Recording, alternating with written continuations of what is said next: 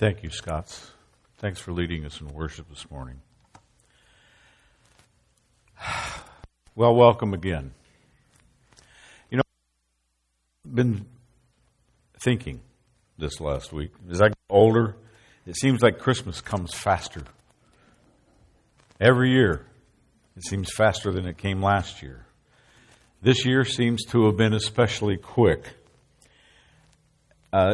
Anybody else in here remember the Y2K craze just a couple of years ago? Wait, that was 22 years ago. Can you believe 22 years ago? I can still remember going to bed wondering if I'd wake up to complete technical chaos around the world. Instead, I woke up to a big thud. It was nothing. We're already, right now, 2 years into the third decade of the third millennium. I'm about to complete my seventh decade on the planet.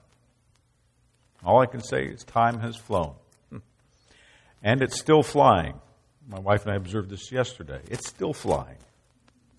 But what happened to time? A poet named Charles put it this way. He said, "When as a child I laughed and wept, time crept. When as a youth I dreamed and talked, time walked. When I became a full-grown man, time ran. And later, as older I grew, time flew. Soon I shall find, while traveling on, time gone."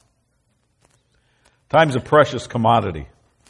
And it seems like once it's gone, you can't get it back, right? You never seem to have enough of it, and you never know where it all went. Carl Sandburg said this. He said that the time is the coin of your life. It's the only coin you have. Only you can determine how it will be spent. So be careful, lest you let the world spend it for you. You know, the world seeks to consume your time. It's after you at all times. Time of year, the world seems to consume your time with consumerism, spending money, buying gifts, with Santa Claus and elves and Christmas movies and all kinds of things that are out there that take up time. I'm reminded, though, of Psalm 46:10. Be still and know that I am God. That's kind of humbling. We often describe ourselves as busy. Somehow I don't really care for the word, and my wife really doesn't like it, to be called busy. It's an ugly description, actually. But God has gifted everyone with the ability to handle some work and some amount of activity. Some are gifted to handle more than others. Some are gifted to handle a lot. Others, not so much. But I'm of the opinion that we are too busy when the amount of activity that we take on gets in the way of taking care of the things and the people that God has put into our lives. Now, sometimes the Christmas season can be like that. We're so busy finding time, we can't take the time to stop and reflect on the significance of Christmas. It becomes secondary. There's so many things for us to do. We got shopping, we got presents, we got preparing for Christmas Day.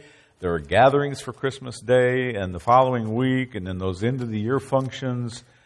Sometimes we just need to ask ourselves, have time for the real reason for the season.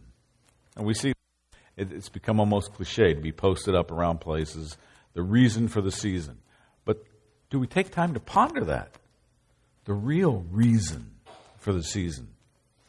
And I think we need to stop and reflect on the significance of Christmas. Every year we need to take time to ponder the significance of Christmas because it has eternal benefits. Now, I realize that Christmas Day was yesterday. But it's usually easier to look backward and reflect on things than it is to plan ahead for the future. So besides Christmas, don't take this the wrong way, but Christmas is a season. It's not just a day. The day is significant. But the season as the season is significant as well. This morning I'm going to ask for just a little bit of your time. We're not going to spend a lot, but it's a little precious commodity. And I'm going to ask for just a little bit this morning. We're going to look at 5 reasons why stopping and reflecting on the significance of Christmas is important to us. The first reason for stopping and reflecting at Christmas is because Christmas is a time to ponder. Ponder. That's a word we don't use much anymore, is it? It's a very important word. Luke 2:19 says, "But Mary treasured up all these things, pondering them in her heart." Again, it's not a word we use much, but think about the song that Madison sang for us before the service started this morning. Mary, did you know? And the whole song is Mary. What is happening in your life? The birth of God on earth and all the things that go with it. She stopped and pondered all the things that had taken place on that day that Jesus was born. And a whole lot more than just that day had happened in her life. She stopped and reflected on all the things that had been going on. And a lot had happened coming up to the big event. But the word ponder here is significant because it means that she was putting all these things together in her heart. And she was meditating on the meaning of all that had taken place. Here's what she's meditating on. First of all, I'm sure she could still remember the words of the angel Gabriel. In Luke chapter 1, verse 30, he said, "Don't be afraid, Mary, for you have found favor with God." And she's thinking, favor. Right. Well, I'm 14, 15 years old. I'm not married. I'm pregnant. I could be stoned to death. And yet you're telling me, God, how does... Look at verses 31 to 35 and verse 38. "And bring forth a son, and you shall call his name Jesus. He will be great, and will be called the Son of the Highest. And the Lord God will give him the throne of his father David, and he will reign over the house of Jacob forever, and of his kingdom there will be no end." Then Mary said to the angel, "How can this be, since I do not know a man?" And the angel answered her and said, "The Holy Spirit will come upon you, and the power of the Highest will overshadow you. Therefore also the Holy One who is to be born will be called the Son of God." Mary said, "Behold, maidservant of the Lord. Let it be to me according to your word." And the angel departed from her. Now, the first significant thing here is Mary is dealing personally with God here. We don't have that pleasure. All we can do is long for that day when we can speak to God. These words had become reality in the birth of this little baby, Jesus. But that's not all. The words were heightened later by the shepherd's confirmation that indeed some very special event had taken place in the birth of Jesus Christ. No wonder she stopped and pondered upon all these things that took place. Will we find time to stop and ponder the significance of Christmas? I submit that if Mary, the mother of Jesus, took time to stop and ponder these things, how much more do we need to stop and ponder the significance of Christmas? Now, for me, it's refreshing to actually stop and tell a story. In fact, it's a tradition for us in our household. I say every Christmas Eve, sometimes it's on Christmas morning, to stop and read Luke 2's account of the birth of Christ. It's a time for us to ponder that. We'd like to do it as a family. Sometimes recently it's just Laura Lee and I, but we always have some family with us at that time too. Even as little kids, my children and then my grandkids would all gather around and listen to the account of Jesus' birth. And it was a time for us to ponder how significant those things are. The second reason, though, for stopping and reflecting at Christmas is because Christmas is a time of wonder. Now, you hear the world talk about the wonder of the Christmas season. And it is a wonder from a secular point of view. In Luke 2:18, though, it says, all who heard of the birth of Christ wondered at what the shepherds told them. Wondered. That is, the people who heard the shepherds' report, not just in Joseph now, as we can see from the preceding verse, the word wondered is significant. It's profound that it conveys the expression of something really special was happening that produced a reaction of astonishment, a reaction of amazement, a reaction of awe, maybe even a hint of fear. Wonder at God in the flesh is here on earth. That's a wonderful thing.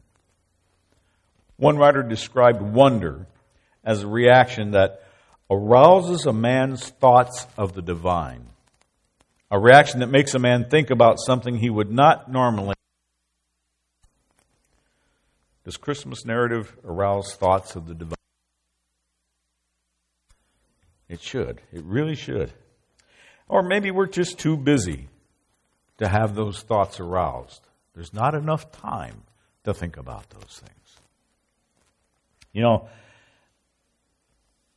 it's a sad thing if there's too much to do to even just sit and read a few verses of the Christmas narrative. And yet something very special for all on that first Christmas. God came to earth in the flesh to walk among men, to die on a cross, and to save mankind from sin.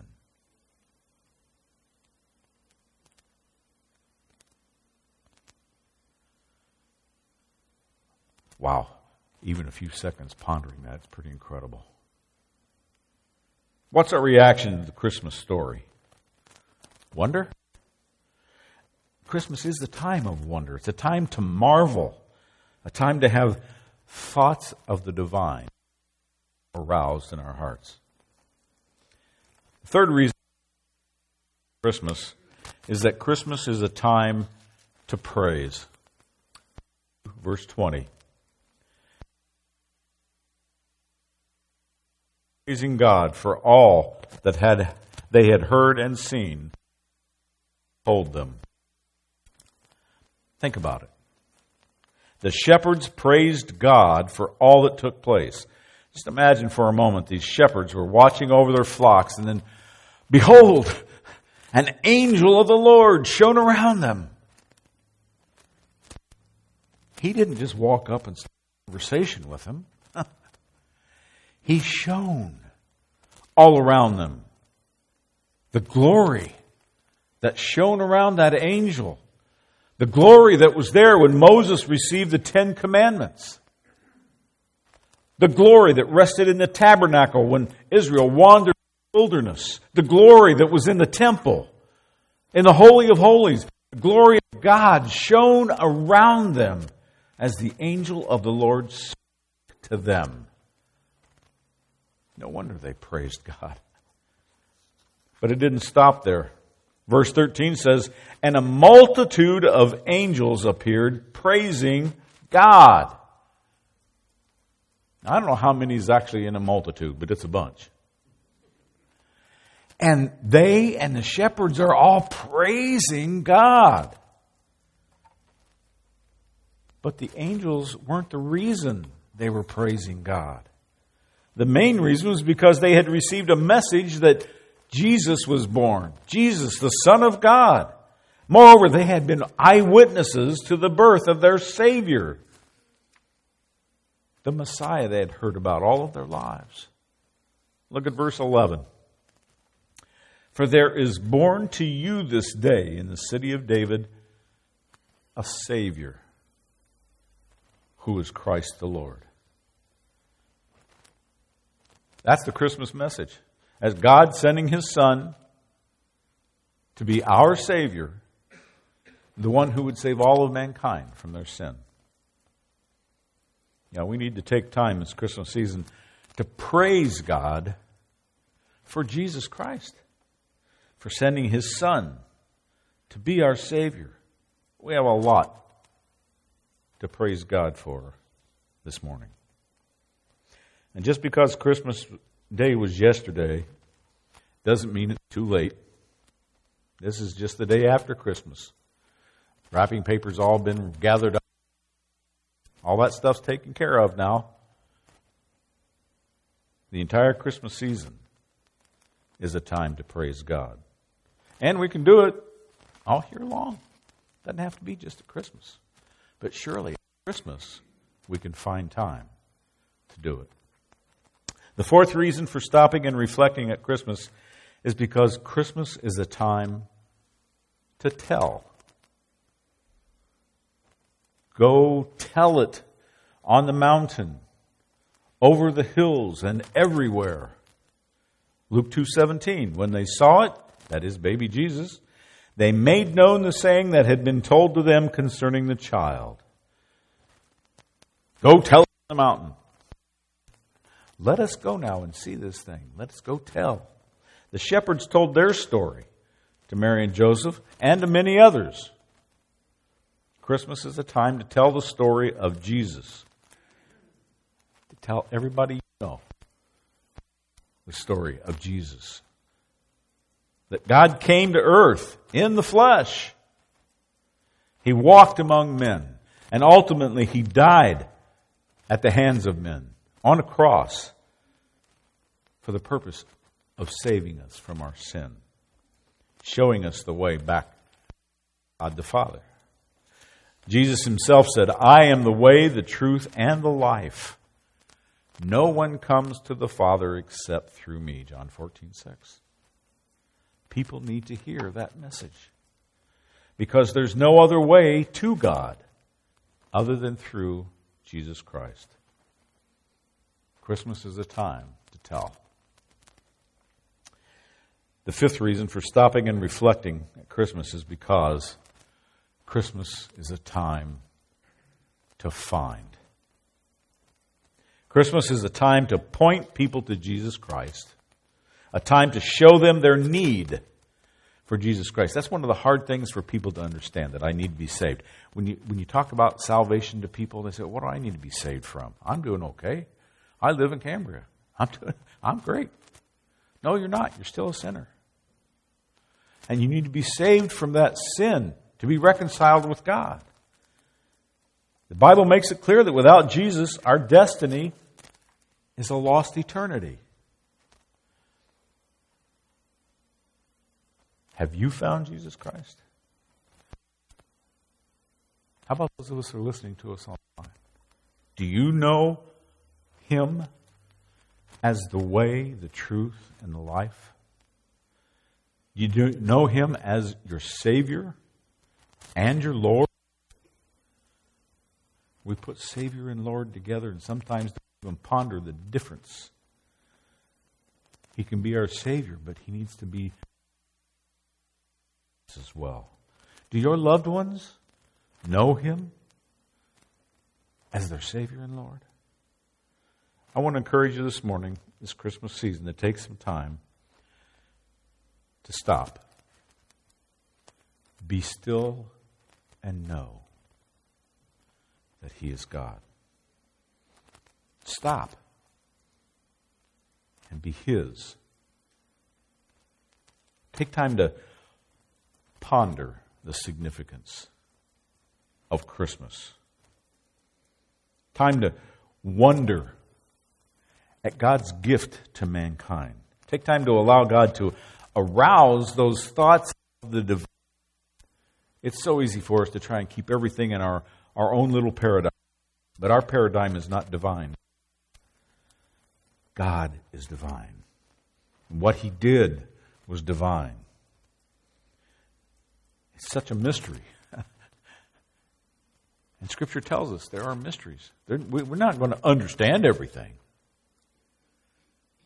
But we can wonder at it, and then we can praise God for it. Praise God for Jesus Christ. Praise Him for that gift of His Son.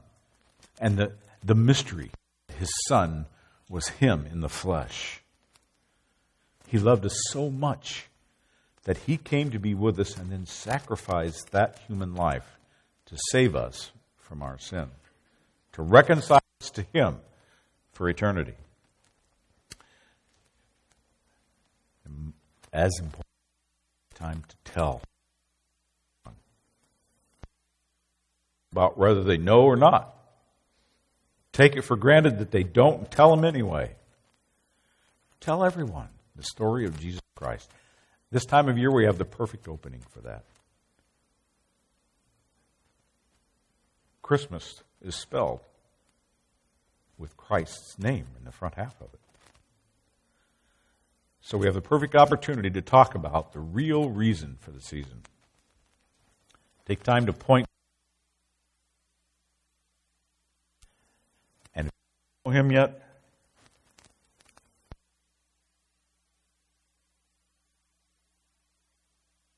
find Him in the Scripture. Talking to somebody else that knows.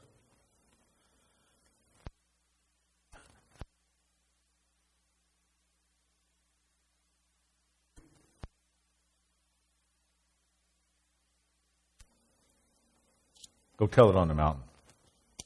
Would you pray with me?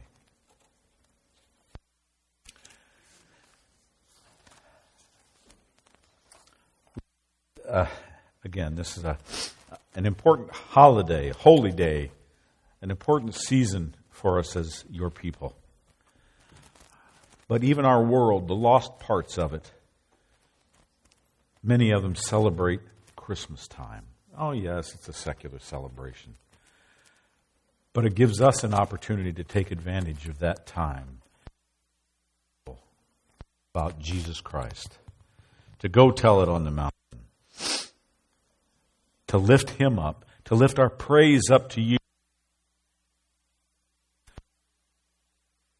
To trees and tinsel and packages and gifts and clothes and all of that other our Christmas celebration, and yet the most significant part of our Christmas celebration is Your Son, Jesus. So thank You for that gift. Thank You for sending Him to us. And thank You for calling us back to Yourself through Him. In Jesus' name, amen.